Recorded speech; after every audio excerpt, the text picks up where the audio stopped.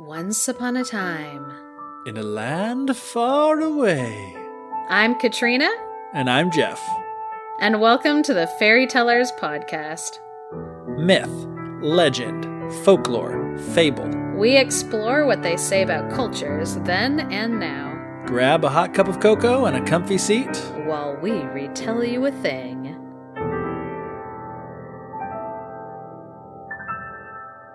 Welcome to the Fairy Tellers podcast. We're happy to have you back with us. And we have another very exciting topic that we're going to be talking about. Geoff, this episode was your idea. Yes. That you came up with. Yes, it was. Would you like to tell us why you came up with this idea? I came up with this great idea to talk about Mulan because the movie was going to be coming out on March 27th. And I was like, oh, that would be a perfect timing to do this episode in March. And it's been on our calendar for months. Also, I'm just a huge fan, as anyone who's listened to the podcast before may know, of the Mulan Disney movie. So I was like super excited for it. And then the coronavirus happened and everything got pushed back. All movies coming out, sporting events canceled. But you know what? I figured it still worked out because to replace that hole in your heart, just like the hole in mine, where the new Mulan movie should be, is this podcast episode talking all about Mulan and various different versions. Yep, we're going to be filling in that hole in your heart for Mulan by talking about the Ballad of Mulan is where the journey will start, right? So most of the versions of this, story, legend of Mulan trace their way back to the Ballad of Mulan.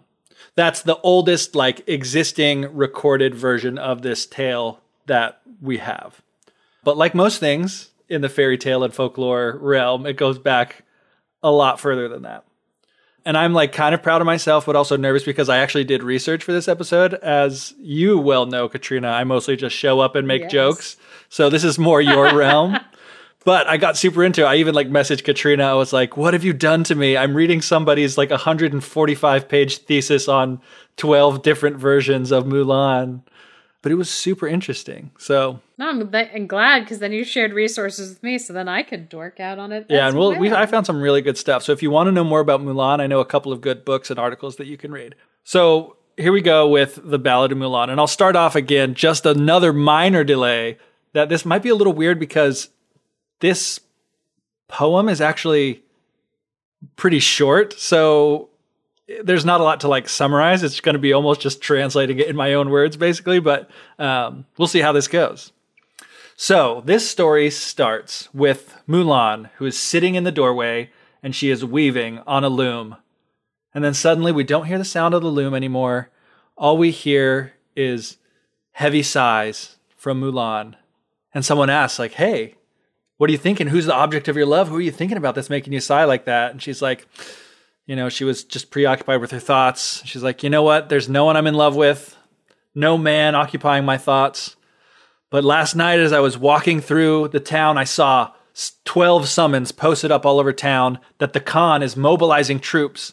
And on these 12 different copies, there are lists of men who have been summoned to fight in the army. And on every one of those copies is my father's name. It's my father has no grown son. I just have a younger brother. So there's no one else that can fight except for my father. But I want to buy a saddle and a horse, and I'm going to take my father's place and join the army. So that's what she did. She got up. She went to the Eastern market. She bought a horse. Went to the Western market and bought a saddle. Went to the Southern market, bought a bridle, and then to the Northern market to buy a whip. And it was at this point that I thought that someone who can make an all-in-one, one-stop horse equipment shop in this town is going to be rich. Because they're not going to have to travel to all different sides of the city to get everything they need to get a horse. I'm glad that you see an investment opportunity. You're like, oh, how entrepreneurship. Can we monetize this? Find a need, fill a need. That's what this town needs. So she gets all this stuff for a horse. And at dawn, she says goodbye to her parents. So that night, she rested at the Yellow River. But she couldn't hear her parents' voices calling her back home because the water of the Yellow River was flowing so loudly. And then at dawn the next day, she left the Yellow River and she rested at the top of the Black Mountain. So she couldn't hear her parents' voices over the sounds of the horses of the army. And so she walked, hundreds and thousands of miles, joined in the thick of the battle, crossing mountain passes, battling the winds that were going down, sleeping in freezing nights in iron armor. She fought over 100 battles, leaving tons of people both on her side and the side that she was fighting dead. And then after 10 years, the bravest men of this army, including Mulan, came back. And so they went to the emperor, the Khan, who they call the Son of Heaven, who was seated on his throne. And they walked up the 12 steps, and there he was rewarding them with tons of money. And he was throwing out titles, and he asked Mulan what she wanted. And he offered her a position on his court, which would mean she would just be completely set for life. But she says, you know what? I don't want any of these boring political assignments. What I want is one good horse, the fastest horse that you have, so I can ride back to my hometown, to my dear parents. And so when she rode that horse back to her parents, they heard her coming, and they went out into the city and welcomed her back.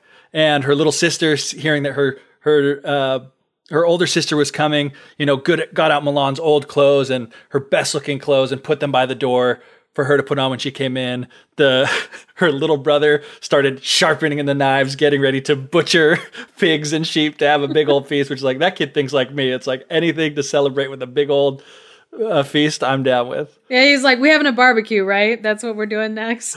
And so she comes through the gate, she goes back down to her old room, and she takes off the armor and the clothes that she had worn, dressed as a man for battle. She puts on, the old clothes that she used to wear and puts on makeup. She goes to the window, she does her hair, and then outside she sees her friends from the army that had fought with her these past 10 years. And they were completely flabbergasted because they had no idea that the whole time that they were fighting with this super brave BA warrior, that she was a woman. And they were like, we marched together for 12 years and we had absolutely no clue that Mulan was a girl. And then at the end, she kind of teases them with this little rhyme talking about, it's like a boy rabbit kicks its feet wildly. A female hare has shifty eyes. But when the pair of these hares run side by side, who can distinguish which is a male and which is a female? And she's kind of making the point that, you may be able to tell the difference, but when we're fighting side by side in battle, who can really tell the difference? Yeah, it's like, it doesn't matter. And that is the Ballad of Mulan. Awesome. Very short. And yeah, very short. What stood out to you? So, I guess what stood out to me was that the story is a lot more simple and straightforward, actually, than which is why it's short, because there's not this kind of long, drawn out thing about it. Yeah, there's not like a big long narrative with twists and turns and stuff like that. It's just a very simple story. Yeah, that she was like, oh, here's the problem. I see my dad can't go and fight, so I'm going to go out and I'm going to take his place. And then she does that for 10 years. And then what is also interesting to me is that when she gets home, when the war's over, she's basically just like, nope, I did the thing that I wanted to do. I wanted to protect my dad. Yeah. And now I'm going home. She had no, this isn't a story necessarily about a woman being like, no, I have every right to fight. I'm going to defy these things as a point. Right. That she didn't set out to make the point that for gender equality. Right. Yeah. All she wanted to do, the only thing she valued that was super important to her was to protect her father, to take his place in the army, to protect him. And when she was done with that, she was done with that. Yeah. And she's like, okay, it's over. Now I'm going home. Yeah. Totally. And I thought it was interesting. And, lots of the sources that I looked at bring up the fact too. It's when she dresses as a man, it doesn't make that actually clear. And it never explicitly states that she was dressed as a man until the very end, when she goes back and puts on her old clothes, and then all of her war buddies were surprised, which I thought was really interesting. So it's you can see where the bare bones, if you were to give a summary of this story, you'd be like, oh yeah, that's totally like the Disney movie of Mulan. Like she goes into war in place of her dad. She comes back a hero. The emperor offers her, a place on her in the imperial court. And then she turns him down and decides to go back to her family. It's like, that's exactly what happens in the movie too, except there's a lot more stuff that was, expanded on and fleshed out, obviously, in the movie. But it's like, it's totally the same thing, but it's also so different at the same time. Also, it sounds like who they were fighting was different. Like in this one, it actually doesn't say. Yeah, it's just like they went off and fought. To, like, fight. Yeah, which is interesting. It's like, oh, fair enough. And that's something that comes up what you do in a war. In a lot of the different versions. Like in the different versions, they're fighting different people. Like in this one, the Ballad of Mulan, it's just completely unclear. It doesn't matter. It's the fact that they're fighting whoever. The fact that she's in the army in place of her dad is the important thing. But in other versions, they're fighting like rebels within their own country, putting down insurgencies. There's another version where they're fighting like invading Turks. Oh, I was going to say that the way that it started out in the Ballad of Mulan, where it's just like the basic beginning one, it's kind of good that they didn't name it like a specific person that they're fighting, because then it kind of does allow for the story to go through the different periods of time. Yeah. Like it allows it to move because it's unspecific who they're fighting. Human nature, there's a lot of fighting. Yeah. Like, so all throughout like the period of time, no matter in what region of the world, the history you're talking about, like there's going to be like war and infighting and battles and stuff like that. And so, by not naming a specific person, it allows that story to slide up and down history and still fit. Yeah, it's like the same thing like in like American like Hollywood movies, like, for a while, like Russia were always the bad guys, but then like, oh, it wasn't good for Russia to be bad guys anymore necessarily. And then, oh, well, now they're all terrorists. Well, what it was like, because it was like during the Cold War in America, they were like, oh, obviously we're going to blame like the Russians. If there's a spy movie, like that's who we're going to be fighting and there was against. Like a really good example. There was like a movie in the 80s called Red Dawn, where it was basically like Russians invaded America and like Americans fought back, and they remade that movie like in the 2000s sometime, and the bad guys in that were supposed to be China. They actually filmed it, had like Chinese flags and all that, but then they were like, movies are actually making a lot of money in China these days, so we need to go back through and change this to gotta be some Asian country. Oh, North Korea, let's do North Korea instead. So it's like that's just the perfect example of, you don't want to pin down the enemy because they might be your friends that you're trying to sell your movie to in a few years' time. Yeah. It just depends on like who you're fighting at what period of time. Yeah. So a big thing that comes up with this when you hear about Mulan and start going back to like, you want to hear like the original story or like the oldest story. Again, as with all things, there is no original version. Even this is not the original version. So really all the versions of Mulan, including the Ballad of Mulan, most of the ones that exist trace back to the Ballad of Mulan. But even the Ballad of Mulan kind of traces back a little further to one that they called the Ode of Mulan, which is like almost the same thing. And even more confusing, like lots of times you'll find the Ballad of Mulan labeled as Ode of Mulan or even like Poem of Mulan. But there's supposedly an even older written record of this story that existed, but we don't have it anymore. No one has it. But there are books that are older than when the Ballad of Mulan was supposedly written or, written down that reference a written version in another book that like doesn't exist anymore, that we don't have any copies of, that talk about having this story in it.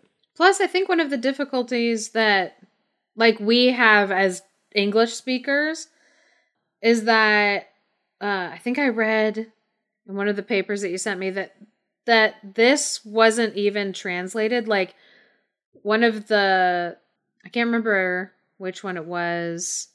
I think it was the Ballad of Mulan. It wasn't even translated into English until 1881. Mm-hmm. So it's like, even if somewhere online there is like a record of that kind of oldest Ode of Mulan, that doesn't necessarily mean that would have access to it. I would have access to it. Yeah, but I mean, because it's like, yeah. Yeah, but the thing that I was saying too is like, even, like in Chinese or in whatever language maybe in the area before what we would recognize now. Like they don't have a version of it that exists. They just have references to an older version. And even then, so the Ballad of Mulan, we never said, was recorded sometime in the 5th or 6th century. So it's like 400, 500 AD, which is crazy. But even in this early version, they don't attribute an author because this was kind of a project like has been done in other places, although long before it was being done in Europe, where they were having people like officials that worked for the government collecting these folk songs and folk stories. And that's what this was. It was a folk song that had been going around that they had collected and tried to preserve. So they think it might have been going on for a long time before then. Lots of people say that, Mulan, it's based on a true story, but it's probably classified more as a legend, if not just a straight up folktale, because they don't really have any proof that it is based on anyone real. There's lots of different places throughout China that claim to be the birthplace of the real Mulan. And actually, they think that this story may not actually even be like a Chinese story in the way that we think of Chinese today, is like, the Han Chinese that we think of today. Because in the time that this was written, there were two kind of dynasties in China. There was the Northern Wei dynasty and then the Southern, and they were fighting between each other. And actually the Northern Wei dynasty was like unified by this nomadic warring group that kind of came in from outside. They were called the Xianbei, and they were the ones that were unified and ruling over this area. So really the government at the time was in the hands of foreign people rather than, the people that were of that area. And of this, nomadic warring group, their women were skilled horse riders and archers and warriors. And there were lots of stories and songs, like folk stories and folk tales and songs of these woman warriors. So that's where they're thinking that, Mulan actually even comes from really if you trace it all the way back, which we can't do in any written record, but it probably goes back to even a non-Chinese origin, which I think is fascinating. What you were just talking about with being like skilled riders, being nomads and stuff, you just reminded me of Mongolian people. They're nomadic, or they used to be nomadic, and they're in that space between like China and Russia. And they're known for being nomadic, and so they're all really skilled like horse riders because they have to be, because that's how they move their group around, is like horseback. And so now which, going back to like the Disney movie and like the fight, there's like the Huns. And so it's like kind of that whole region of like mountainous, cold, horseback riding, like. Right, yeah, and it's really interesting too when you compare it too, is like saying that like this story may actually come from like this non-Chinese origin that are from a group that are similar to, they're not the Huns or Mongolians, but this other nomadic group that's actually more similar to the people that they're fighting in the Mulan movie than they are to actually like, Mulan and the emperor. And another thing that they talk about too is like they use both the word emperor and Khan as like the leader of the area that Mulan is going to serve. Like she talks about how she's going to serve the Khan, which is like when you say Khan, you also think of, like Huns and Mongolians and those people. That's not something you really think of as being Chinese, which is also interesting. And, the thing of talking about horses and being skilled with horses, when Mulan is making that transition from being, in her like, normal feminine space to being in like going into that masculine space, in the Disney movie, she's like putting on armor, she's cutting her hair, she's wearing a sword. But in this, it's like she's going out and buying a horse so that she can go and join the army, and buying the things that go along with being a horse. And that's the thing that signifies, that transition from feminine to masculine. Which is also interesting because the very first thing we see Mulan doing in this story is she is sitting and she is weaving on a loom, which is like, okay, first of all, fairy tale, like 100%. Everything is about weaving and textiles. And if you're a woman in a fairy tale story, you're going to be doing something like that. Which, to me, like historically, the way civilizations have kind of like split up jobs, like job description, it's always based on dividing up time and skills. And some people, I mean, obviously this is like still a subject that's like always like in great debate about what qualities are innate, what's nature versus nurture, what's cultural, what's our like environment. But kind of just the facts of biology is that if you have a uterus, you can have there's a lot that goes into making a baby, but people who have uteruses make babies traditionally because of biology. Hopefully I'm not saying anything that anyone's like scandalized by. And after you have a baby, the mom physically is the one who can do the most for that baby. Yeah. I'm talking about breast milk. And so like women spend a lot of time of like in their life. I'm like, you're menstruating, which makes like going on hunts and stuff just messier, like more problematic. Yeah, it's just more difficult. Yeah. And after you have a baby, you are a lot more homebound. Yeah, you're kind of like encumbered because you have this other little creature another human that relies completely on you for their, sustenance and protection that you have to be worrying about. So it's like you don't want to take yourself into a dangerous situation because you're a 2-for-1, but also you're less likely to be able to defend yourself or do whatever because you're responsible for this other person. Yeah, because like if I'm hunting and I have my baby, like it's just so much harder to do. So like it makes sense to divide up like work, things that women can do at home, or even like in some traditions of like when women were menstruating, they would have like a special area that they would be so to contain some of the mess. I'm just like, that's just bodies. And what they would do usually with that time is kind of the more sit down crafting things, whether it's like weaving baskets, make it like it was just like, okay, I'm sitting, spend it like, what do I do with this time? Especially like, okay, I just put this baby down for a nap. What can I do with my time that kind of progresses our family, that like helps our life? And so like it just makes sense globally that women did end up doing a lot more of these kind of like sit down, homebound activities. Yeah, I've never heard it explained that way, but that makes a lot of sense. Yeah, that it's like just the logic behind it.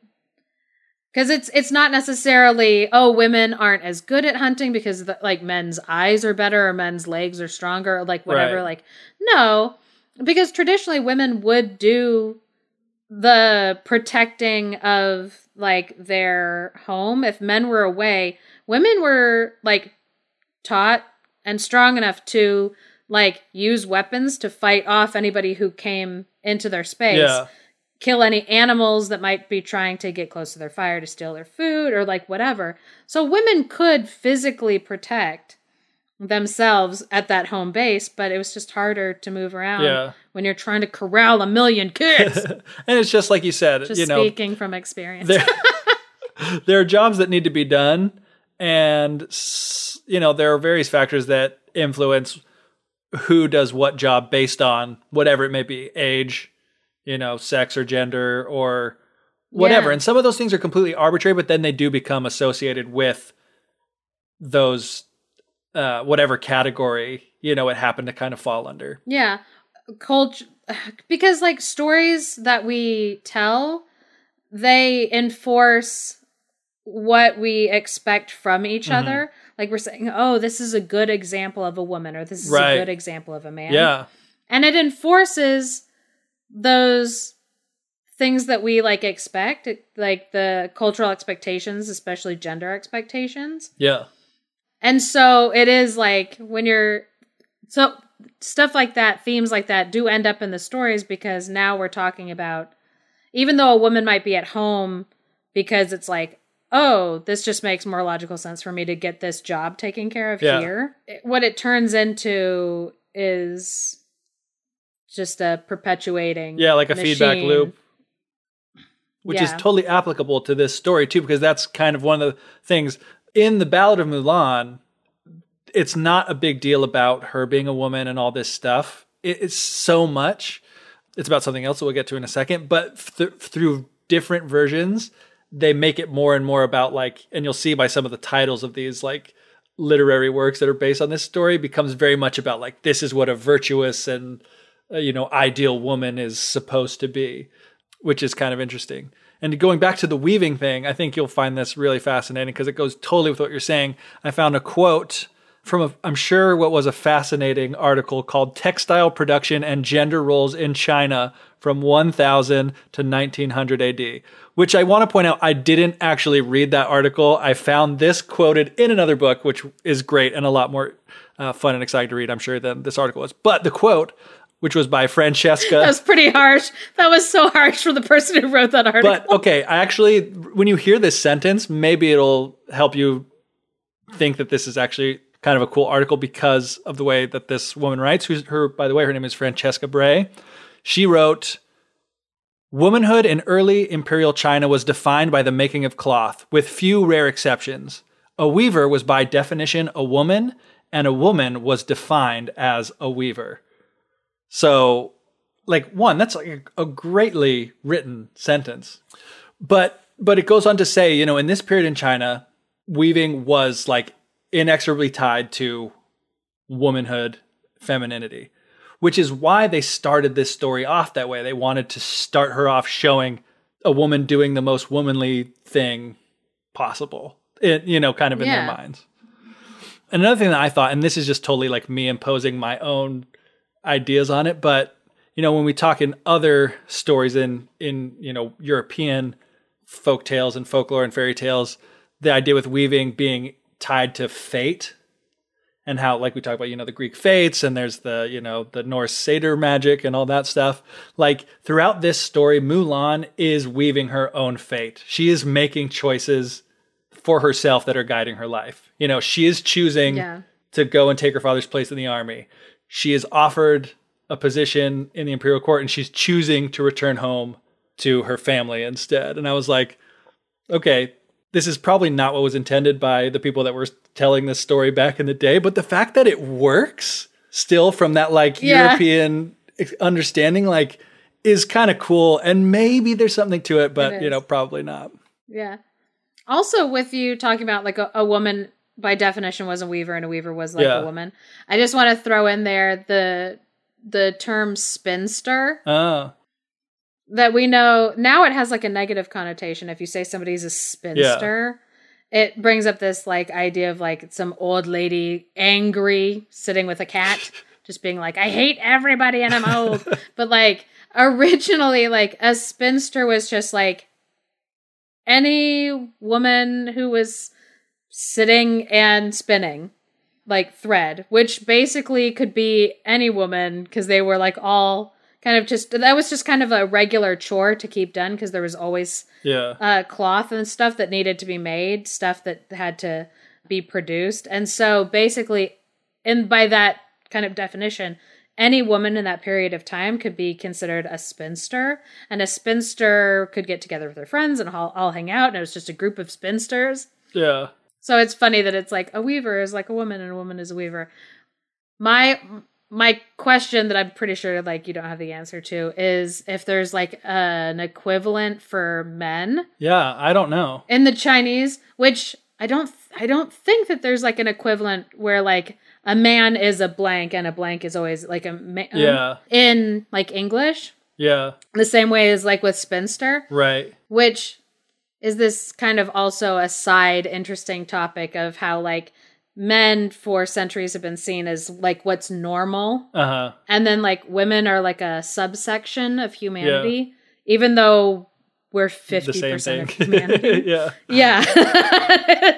And so like, it's just interesting. That's like, oh no, a woman is defined by her job or her relationship to a family or her relationship to like a household.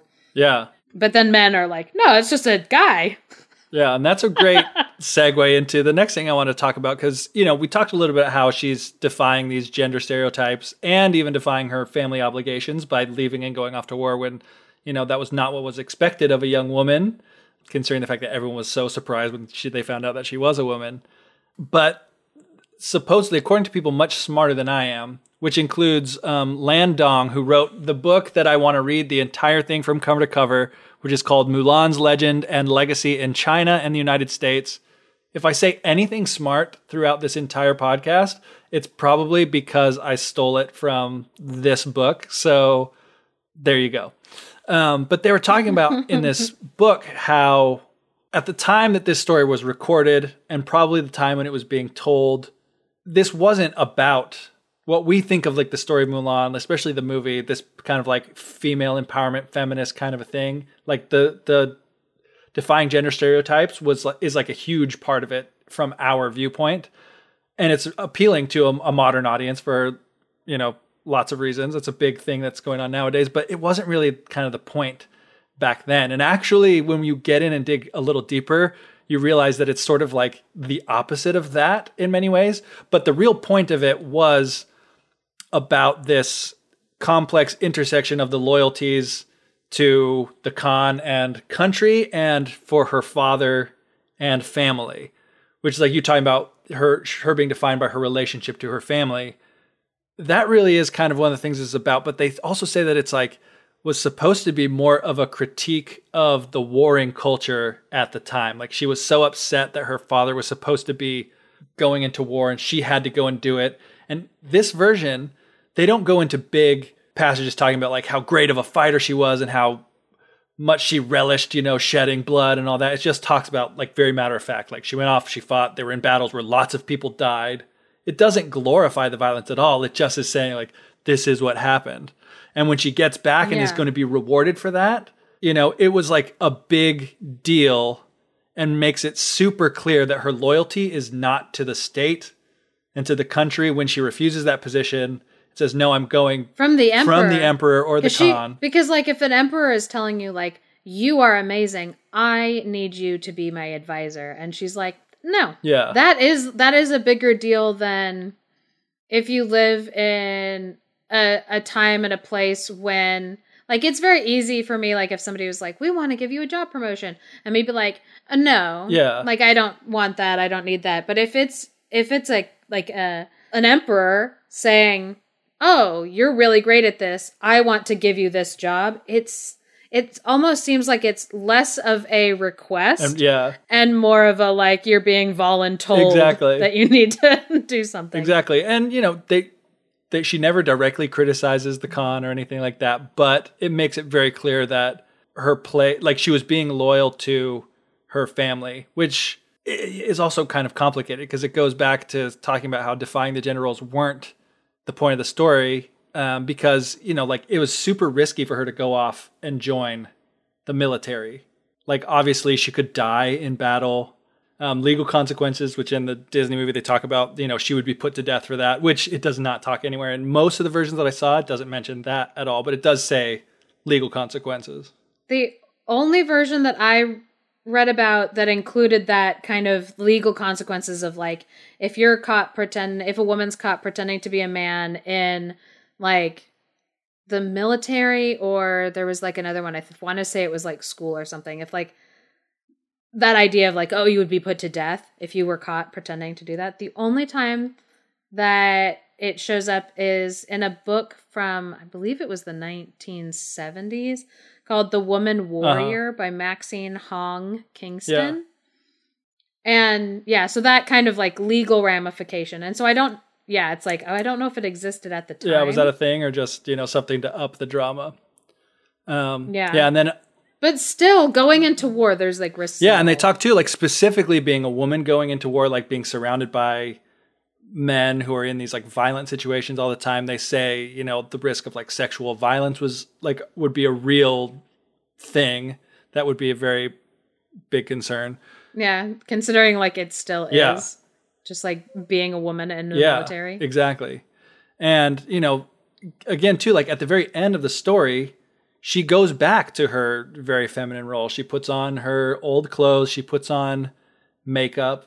And in the culture at the time, as an unmarried woman, part of that being loyal to her father and her family would have been for her to get married, and it also would have been seen as like important for those people for her to go back to her life as a daughter and become feminine again to kind of like balance out that like, quote unquote transgression of defying the social norms. Yeah. What's interesting about you saying this, it's making me think of how I know I felt this way, and I heard that this was like a critique of the movie, the Disney cartoon version of Mulan, that there was kind of a sense of disappointment and letdown for some people when Mulan did come back from battle, and then she put on her dress and kind of went back to being the daughter. Yeah. And they were kind of like, oh, she's giving up, like being that warrior woman. She's not like saying, oh, now,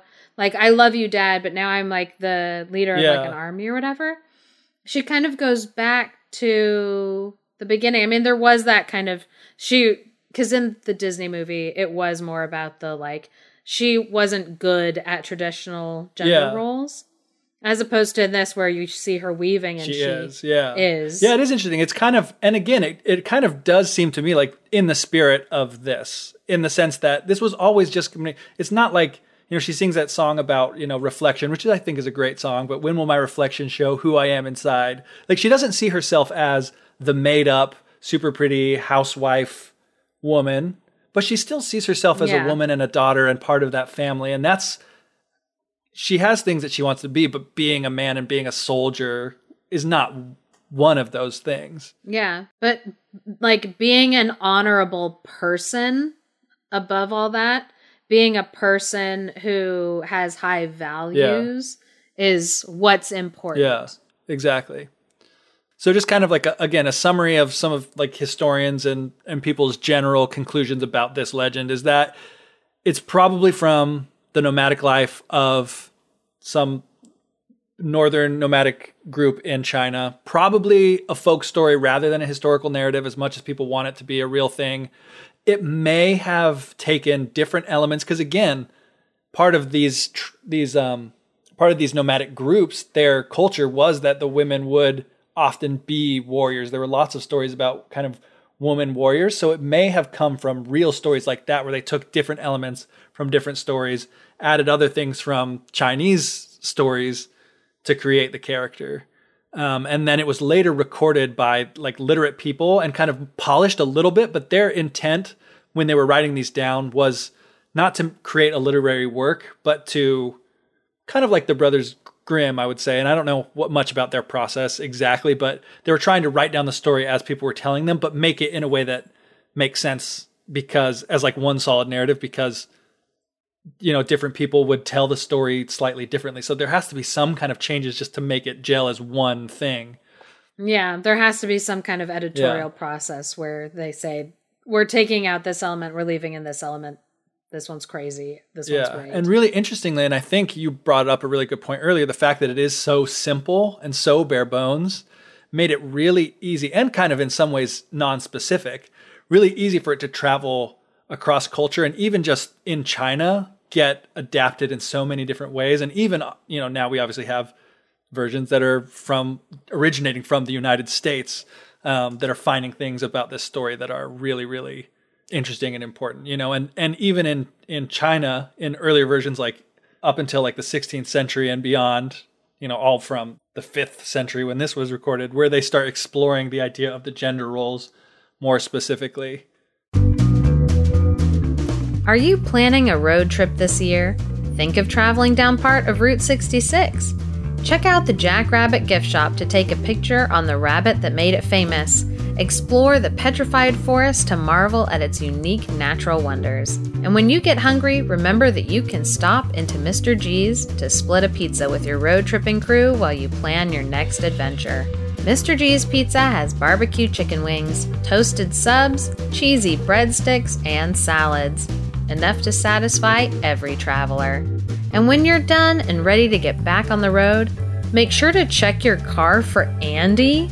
You don't want to get 30 miles down the road and hear him screaming from the trunk for a bathroom break. Believe me. Get back in the kitchen, Andy. Let Mr. G's fuel your next adventure.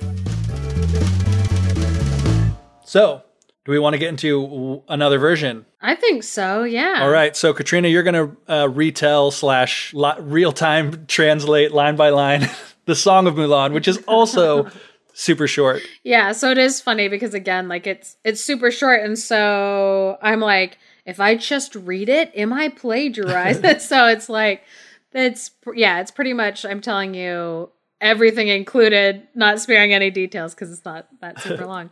So this was a song, and this was actually written down by a known composer, Wei Yunfu.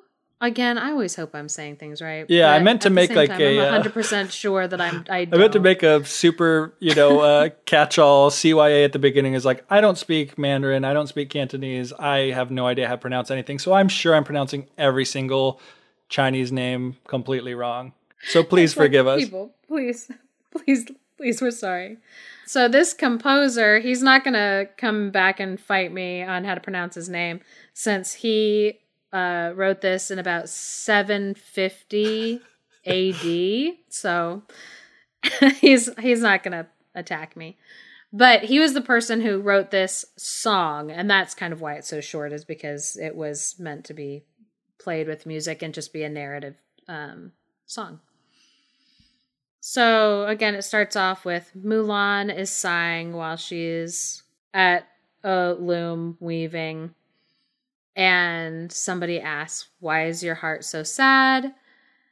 I wish that I knew the reason behind your sadness." And so she kind of composes herself and she replies, "My father's been drafted into the army. He doesn't have strength. He can't join an expedition and march for 10,000 miles. His son is too young to take his father's place. His horse will stumble through the deep sands. The fierce winds could attack his skin. He's super old. He is sick. He's not going to make it." So she's just really concerned about his physical health. That's kind of the main focus of her lament, which is a little bit different from the other one, that there's so much specifically about her decrepit father. So Mulan decides she will take her father's place. She feeds his horse. She takes her place among the soldiers. She removes all the silk clothes. She washes away her makeup.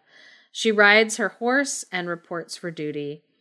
So she's full of courage, and at dawn, she is there like with everybody doing what she's supposed to do. At dusk, she's right alongside of them. And she fights, and they end up fighting. It says she attacks Mount Yazi, which I think just means that the people they were attacking were the mountain. I don't think that she attacked a mountain. It's a song. It's artistic, people. But it also says she captures the Kiang. I'm not sure. Kiang, maybe? I don't know who that is. Kiang. So the general declares victory, and now the soldiers can return home. So a much shorter span. They don't specify a span of time. It basically is like she's there dusk, nightfall. Then they capture this guy. War is over. So in this one, really quick. So then she goes home. She greets her parents, but the joy that they feel at her returning kind of turns to sadness. And Mulan understands that it's because she now is looking so manly, and so she sets aside the manly garments, and then she sings to them that she's a hero, or she was a hero, but now she's going to be a petite woman once again. And so all of the relatives come and congratulate her, and they say this daughter is as valuable as a son. But then her old comrades, kind of like in the last story, the people that she battled with, they come back to see her to kind of, here's where they talk about 10 years. So, sorry guys, I lied, there is. So her comrades come to kind of like reminisce about like those hardships that we had, but we're all brothers in arms together, and let's talk about the 10 years that we faced death together. But then they saw Mulan and they recognized her voice, but she looked like a woman now. And so they they didn't want to come near her because they were really confused. But then they kind of wrap up by saying that if all the officials of the world could display the same kind of like virtues and strength as Mulan, then their fame would last throughout the ages. If all people could be as Mulan. Yeah, so that's going, again, this is going more towards what you were talking about before of like holding her up as like the ideal woman, the ideal, well, and it doesn't necessarily say as a woman, but it does talk about loyalty and filial piety is the words that it uses, which is like the yes, respect for the family. Yeah. But also, I want to point out that they do say that, like, if the officials of the world... So what they were saying is, like, oh, we wish all men could be as great as Mulan. And that, like... But now Mulan... Because then the relatives were like, oh, the Mulan is, like, this daughter is now worth as much as a son is. Right.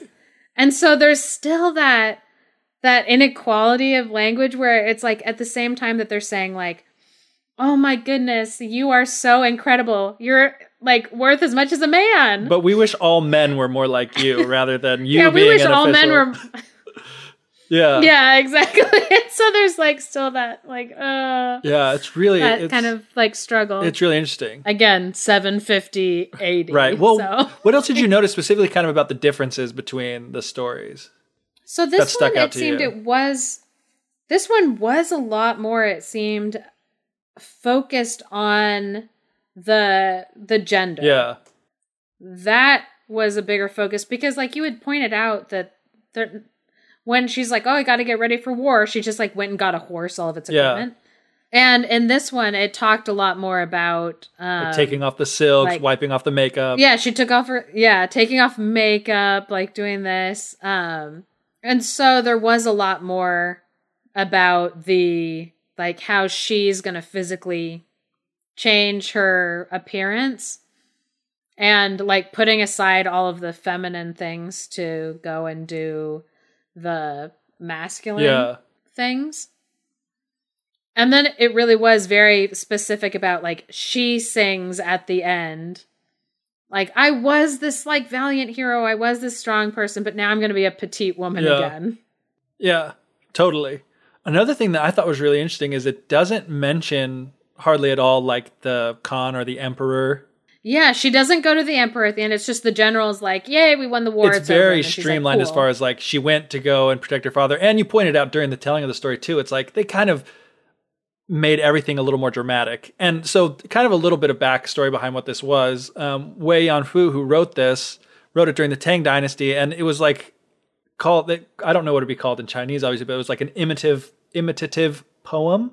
So it was meant to imitate even like the composition of the Ballad of Mulan, but the way that it was written, everything like the more polished writing style and stuff gives it away as being clearly like a literary work, and it is assigned to a specific author. But it just shows too, like, even though this is only a few hundred years later, kind of how values and things have changed. Again, it's like a different dynasty. But, rather than, there was a big point in the Ballad of Mulan about her being kind of torn between these two loyalties. And she ends up choosing the loyalty to her family over the loyalty to the state. Like, that's what drives everything for her. Whereas in this one, she's like the perfect example of both, because they're talking about, if the officials of the empire could be more like you, she did her duty in fighting, but she also did her duty in coming back to her father and, taking back her feminine place. And, it's just like really interesting how it's getting more and more to be like this idealized version of something rather than, the Ballad of Mulan, which they say is kind of like really a critique about the leadership and the warring kind of lifestyle perpetuated by the leadership of the time. Yeah. So, yeah, I thought that was interesting. I want to bring up another thing. It's called A Poem Dedicated to the Mulan Temple by Du Mu. And this is actually like inscribed at a temple called like the Mulan Temple or the Temple of Mulan on Mount Mulan, which is in Hubei province, which I would have no idea where Hubei province is, except for the fact that the capital city of Hubei province is Wuhan, which has been in the news quite a bit lately. It's like, again, we didn't plan this. No, and this temple is like... we planned this in so many months ahead that, yeah. Yeah. I looked it up in Google Maps too, and it's like the location where this temple is like like an easy day's drive away from Wuhan, which is just like really strange that this happened to come up at this time. Yeah. But anyway, so I'm going to kind of just read the poem because again, it's only this 4-line poem, but there's some kind of interesting things about it. So it says, bending the bow in a campaign, Mulan acted as a man. In her dreams, she decorated her eyebrows just like before. Several times she thinks about returning home and pouring out the wine. She prayed at Funyundui. Anyway, she prayed at a shrine for the Ming princess. And it's like, in those 4 lines, it's all about not only, her acting as a man and then returning to this kind of like more feminine thing. It's like talks the whole time about how she's just longing to return back to that feminine life. And even the reference she makes her praying for the Ming princess, that is a reference to Ming Princess Wang Xiaojun, who acted as a peace emissary, who was married off for political reasons, who was seen as doing the right thing, again, for the state and for her family by being married off and acting in a very traditionally feminine way. Yeah. So it's just really interesting how this explores gender and gender roles, but in like kind of an opposite way to how we think of how the story of Mulan, like the Disney version that we've all been used to, explores them, Yeah, because the movie Mulan that was made in America was very much made in a modern and Western ideas and context. Yeah. And so it's interesting to see how they, in like the poem that you just read about, how it is talking about how like kind of the ideal woman is one who is fine being culturally feminine or whatever, but then doing what needs to be done, whatever that is. And like you said, whether it's being married off to keep peace between kingdoms, and it might not be what she wants, but it is like what's being done. Or whether it's going to war to like keep your family alive. It just reminds me of like anytime you are making a decision, you have to think about what you value as a person.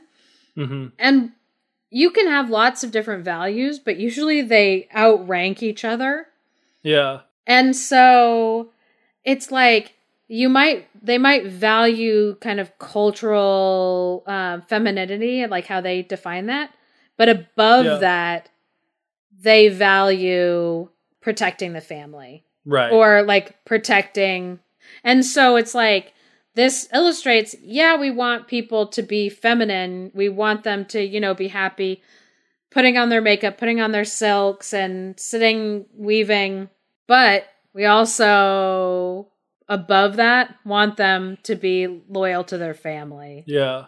And you brought up a really good point too, is like, when someone is retelling or telling one of these fairy tales, it's going to say, or whatever story, it's going to say so much more about the culture and the time that the storyteller lives in than it does about whatever the story is about. Even when you're in the, 2020 telling a story about Mulan back in the whatever 3rd, 4th century in China, like the choices that you make and what you emphasize or what you say are going to be the things that stand out to you based on the things that you think are important based on your values now. And you see that even in the history of this story through China, just like the Disney movie says more about the United States in the 1990s than it says about anything about China today or in the past, Yeah. And this is just another example of that. This was taking the same story, telling it in ways it's like all the general details are still there. I mean, not the generality of her going off and fighting as a man and then wanting to come back to her family life. It's like, the story's there, but it's focusing on something that was important to that author and that time in that culture. There's like 2 more versions I want to talk about. We're not going to retell them because they're both longer, like much longer things. One is a play, and the title translates to Female Mulan Joins the Army, Taking Her Father's Place, by Zhu Wei, which this guy kind of is like almost deserving of like a bonus episode or something. Probably not. He was just like a really interesting character that doesn't really have much to do with the story. But But this was done in the 16th century, and it's kind of what they consider like the earliest dramatization as far as like a play or something like performative that was done. And this play is the thing that actually popularized Mulan's surname as being Hua, or pronounced Fa in Cantonese, which means flower. Also interesting fun fact, Mulan means magnolia. So it's like the magnolia flower. And like the magnolia, this is a Chinese magnolia, which is different from the magnolias that we have here, like in the United States, especially the southern United States. And just watching the Mulan movie today, that tree that her dad is sitting at, that is a Chinese magnolia. The symbol, the flower that's on the brush that she leaves behind as a symbol that I've done this on purpose to go off to war for you. That's the Chinese magnolia. Wait, and isn't there like a line where he says something like that, like you're the sweetest flower or something like that? Yeah, he's talking about how she's a late bloomer, basically. He's like, see that bud's not quite come out yet, but sometimes when they do, they're the most beautiful of all, or whatever. Aww. Which is just really interesting. Because their last name is Flower. Yeah, their last name is Flower. Her name is Magnolia Flower. She is literally named after the tree that he is talking about. The other interesting thing about this, getting into gender roles, is that flower is like very deeply tied up into the idea of femininity. Like those flowers would often be in like wedding bouquets and things like that, because it symbolizes like beauty and other, traditionally very feminine virtues. Yeah, it shows that they were aware of like that the name was a flower name. Yeah, and it's like, I downplayed in the ballad, like supposedly the point was not about the gender stuff, but that's obviously a big part of it. I think we pointed out before too, like in the Song of Mulan, talking about how it took it further. It's not just that it was her father that was supposed to go off to war, but he was old, he was sick, he was feeble, like he would not survive. In the Ballad of Mulan, it doesn't say anything like that. It just shows that she would rather do it instead of him. In this one, her father, in this play, her father was like, had served in the imperial court. From a young age, she taught Mulan about the liberal and martial arts. And it specifically says that she was 17 years old, which I thought was kind of just an interesting point. But like the Song of Mulan, this one goes into a lot of detail, talking about the change from female dress and clothing into, the male soldier's clothing. Specifically, they talk about like how she unbound her feet, which is interesting because that is interesting. Like it's anachronistic to the story that he was telling, because during the time it is anachronistic, but it's not, but again, it's about his culture and his time. So he's telling this thing about this story that took place long ago, before that was even a thing. Before foot binding was a thing. I'm just stressing that that's what we're talking about, just because I don't know if our listeners know what the foot binding was. Yeah, so it's like basically, like I don't even know that much about it besides like just really tightly binding the feet to make them really small. And that was, during this time in China, the thing. Like we talked about, being a weaver was the thing in the Ballad of Mulan that signified that she was a woman. Like the foot binding is one of the things that is like, that is something that really clearly sets a woman apart from being, from being a man. That's what sets her apart as a woman. So foot binding started, I just Googled it very quickly. Women started binding their feet. It has a very long history, to look more feminine, according to what one leader thought was feminine. But it would make it so that they were basically hobbled, because your body is supposed to grow a particular way because of evolutionary reasons. So that and if you restrict that growth and it starts to like bend the bones, it kind of hobbles you. But if you see that as like the most beautiful, but it apparently started in the 12th century. And so Mulan, the Ballad of Mulan, greatly predates.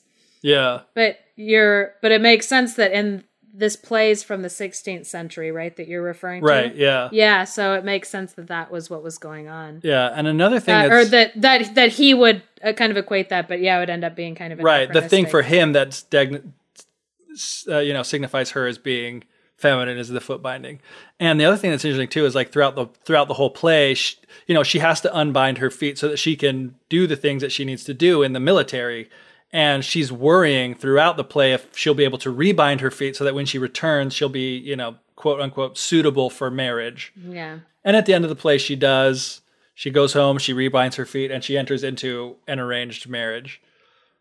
A thing that I thought was super interesting about this, it was kind of like a little side note in the book that I was reading, but they're talking about how the way that theater was done at the time, the type of performance that this would have been, the actor playing the part of Mulan would have been a man playing Mulan, going from, That's dressing as a woman to a man back fascinating. To a woman. Yeah. It just reminds me of like Peter Pan, that like the play Peter Pan would be played by a woman, like a grown woman.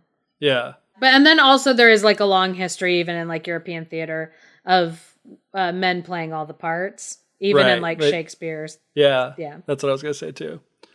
So I thought that was interesting. That is interesting. You were correct to think that was interesting. A fun detail. The last one we're going to talk about is a book, I believe, and it's called The Legend of an Extraordinary Girl Who is Loyal, Filial, Courageous, and Illustrious. That's a really short title.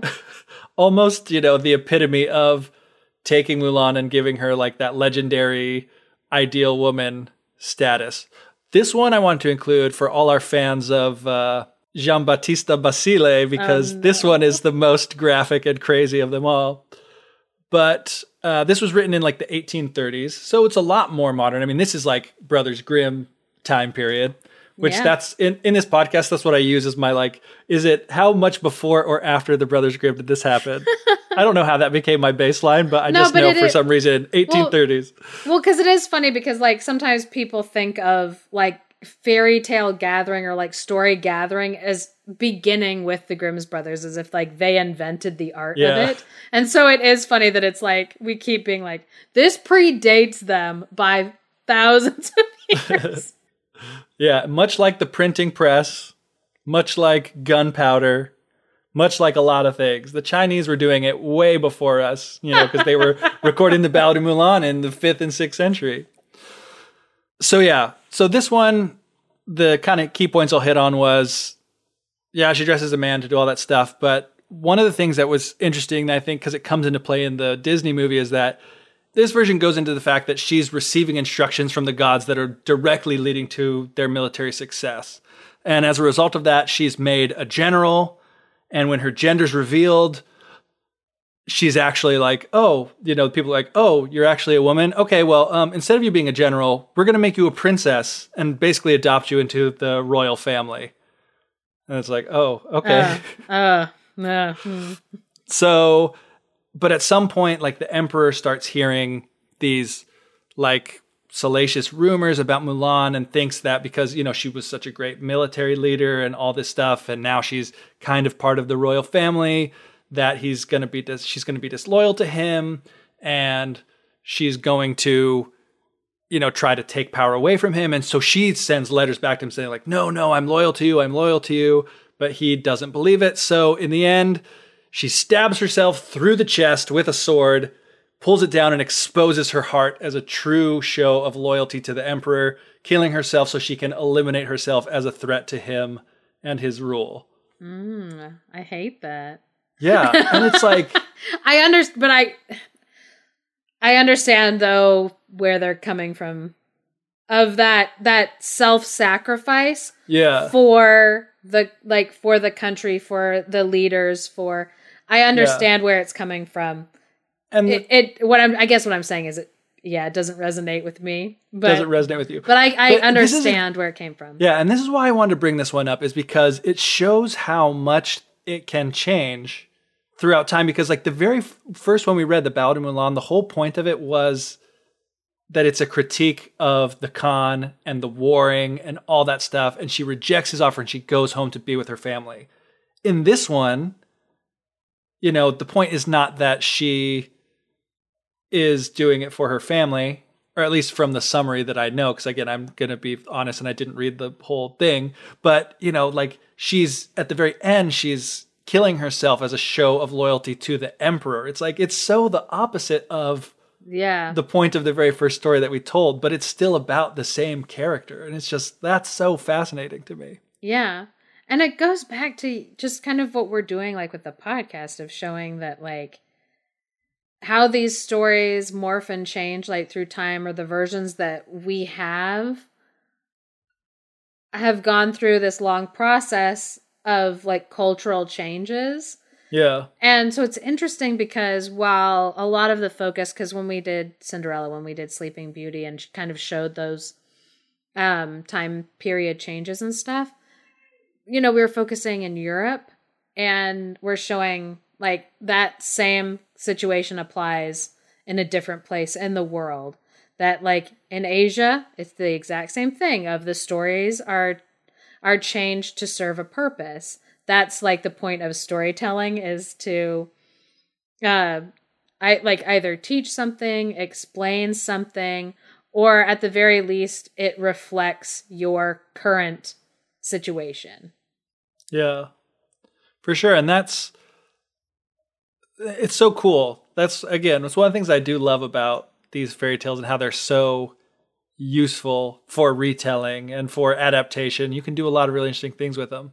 One of the things I came along in this research, and you actually, because you read a chapter of the same awesome book, Mulan's Legend and Legacy in China and the United States, that I actually didn't read, and you will know more about it, but they talked about how, kind of more modernly, like in the 20th, 21st century, the story of Mulan is often used by Chinese Americans to kind of explain the feeling that they feel of being torn between these two worlds of China and the culture in the United States, which is something like I was just listening to a podcast about, what's that movie? The Farewell, which talks a lot about that. The main character of that is a Chinese American, and how, in America, she's seen as Chinese, and in China, she's seen as an American. And, Crazy Rich Asians, it has like a really big theme. It's like, that's something that's still going on today. And supposedly a lot of, I don't know a lot, but, some Chinese Americans will use this story as a way to express that feeling that they have. Yeah, of being not quite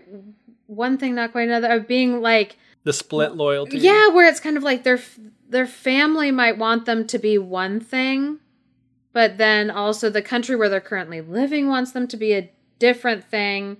And at what point are they loyal to their families? At what point are they loyal to the culture that they're living in? Do they have to pick one or the other? Can it be something in between? Can they make a culture that's entirely new, and where they're not picking one or the other? And it's funny because I'm the inverse of this. Right. And so it's funny because I'm like, there are ways where I'm like, oh, I relate, but then there are other ways where I don't, because I was an American living in Thailand. And so there are a lot of Thai things and Thai culture that resonate with me and that I love, but I also can't be loyal to Thailand now that I'm back in the US, or even like at home. Yeah. But so sometimes when I'm in the US and someone will be like, oh, I'm Chinese American, I grew up like in America. I don't know. And sometimes people introduce us to each other thinking like that we'll be BFFs because we totally understand each other. I'm like, no, we do understand each other, but we're also like opposite. Not racially opposite, but like our situations are different because experiences. Because I'm like, we're different. They grew up in a house of Asians. I grew up in a house of American culture, but then also I moved back to American culture. Yeah. But Chinese Americans haven't moved back to China, if that makes sense. Yeah. Because Chinese Americans are trying to make a culture here or understand their cultural identity here. And so it's interesting that they can use stories from their family culture that they're hearing from their families. Mm-hmm. And they kind of can use them as a strength to fight against what they might be hearing are stereotypes that like white people in America have about them.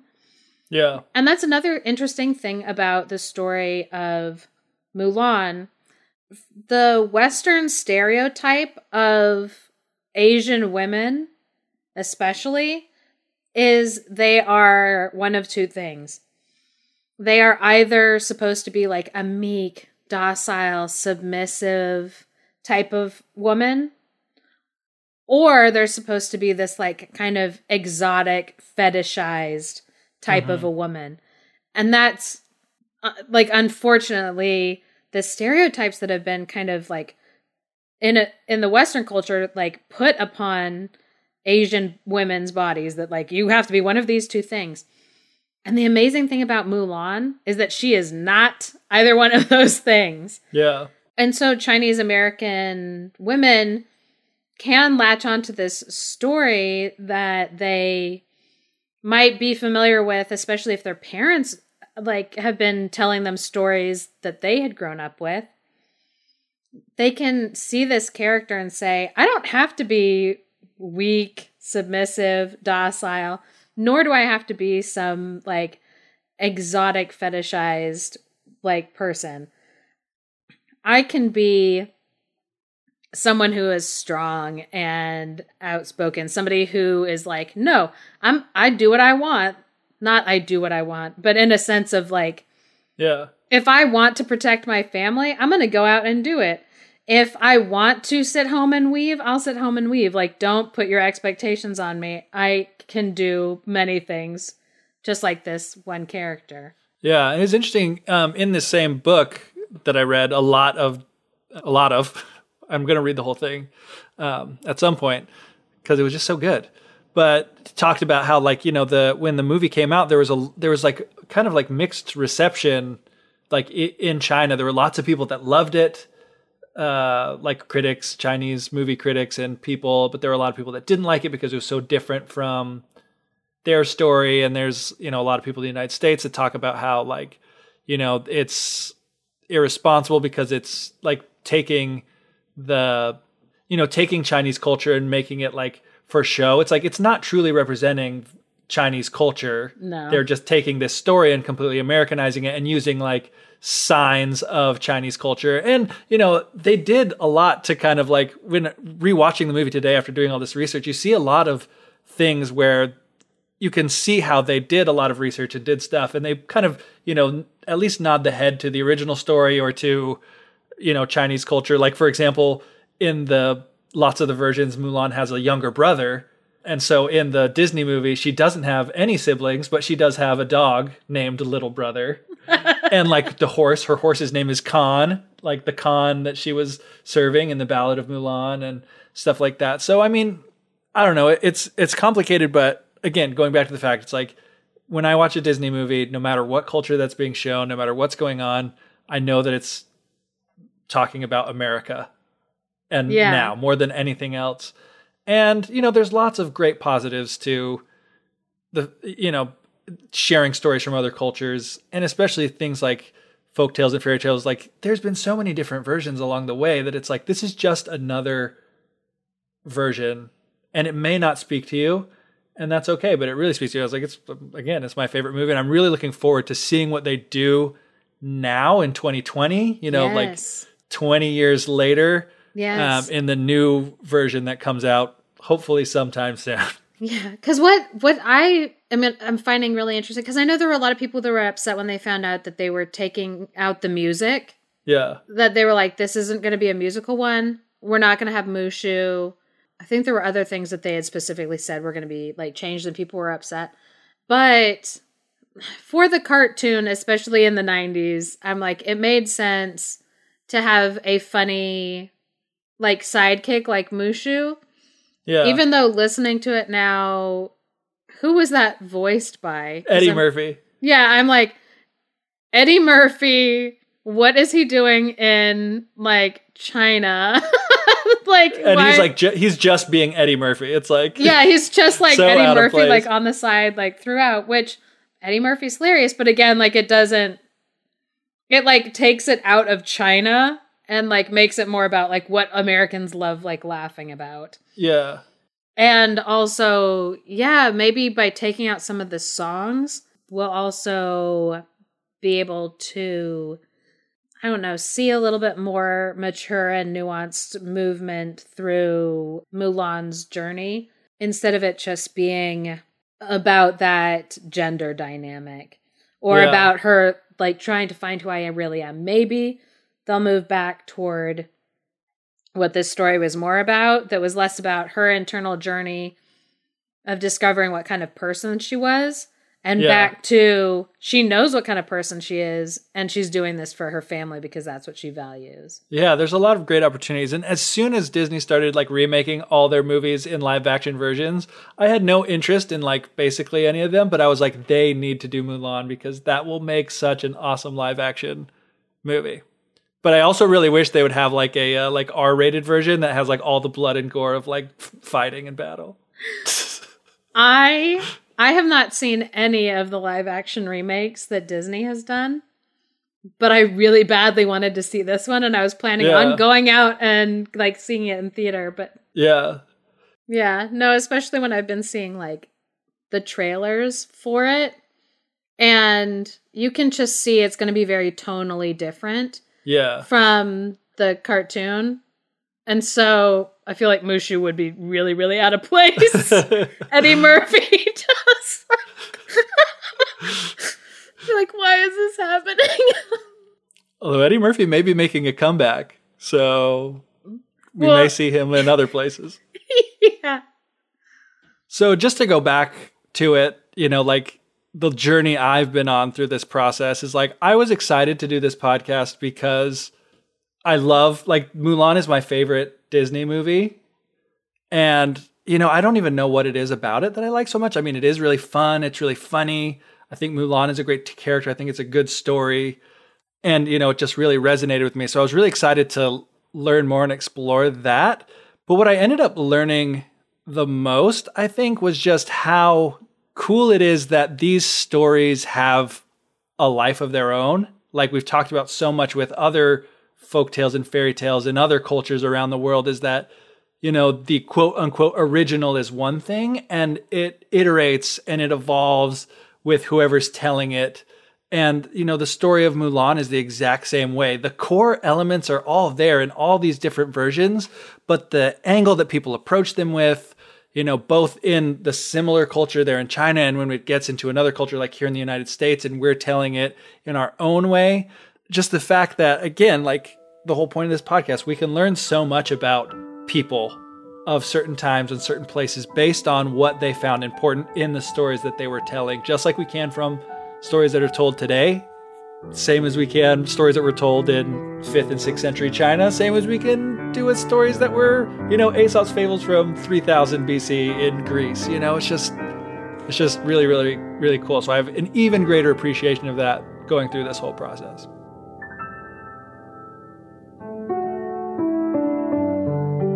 Thank you for listening to The Fairy Tellers. If you are enjoying what we're doing, please support us by leaving us a review or share us with your friends. Special thanks to Andrew Forey for our music and Clarice Inch for our artwork. This episode contains additional music from Kevin MacLeod at Incompetech Music. Check him out at incompetech.com. If you are a dreamer, come in.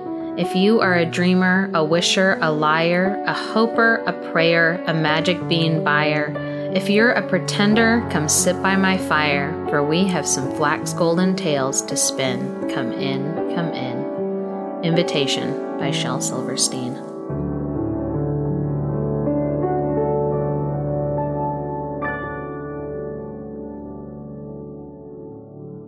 Greatly written? Yes. Is that even proper English? That was not a greatly written sentence that I just spoke.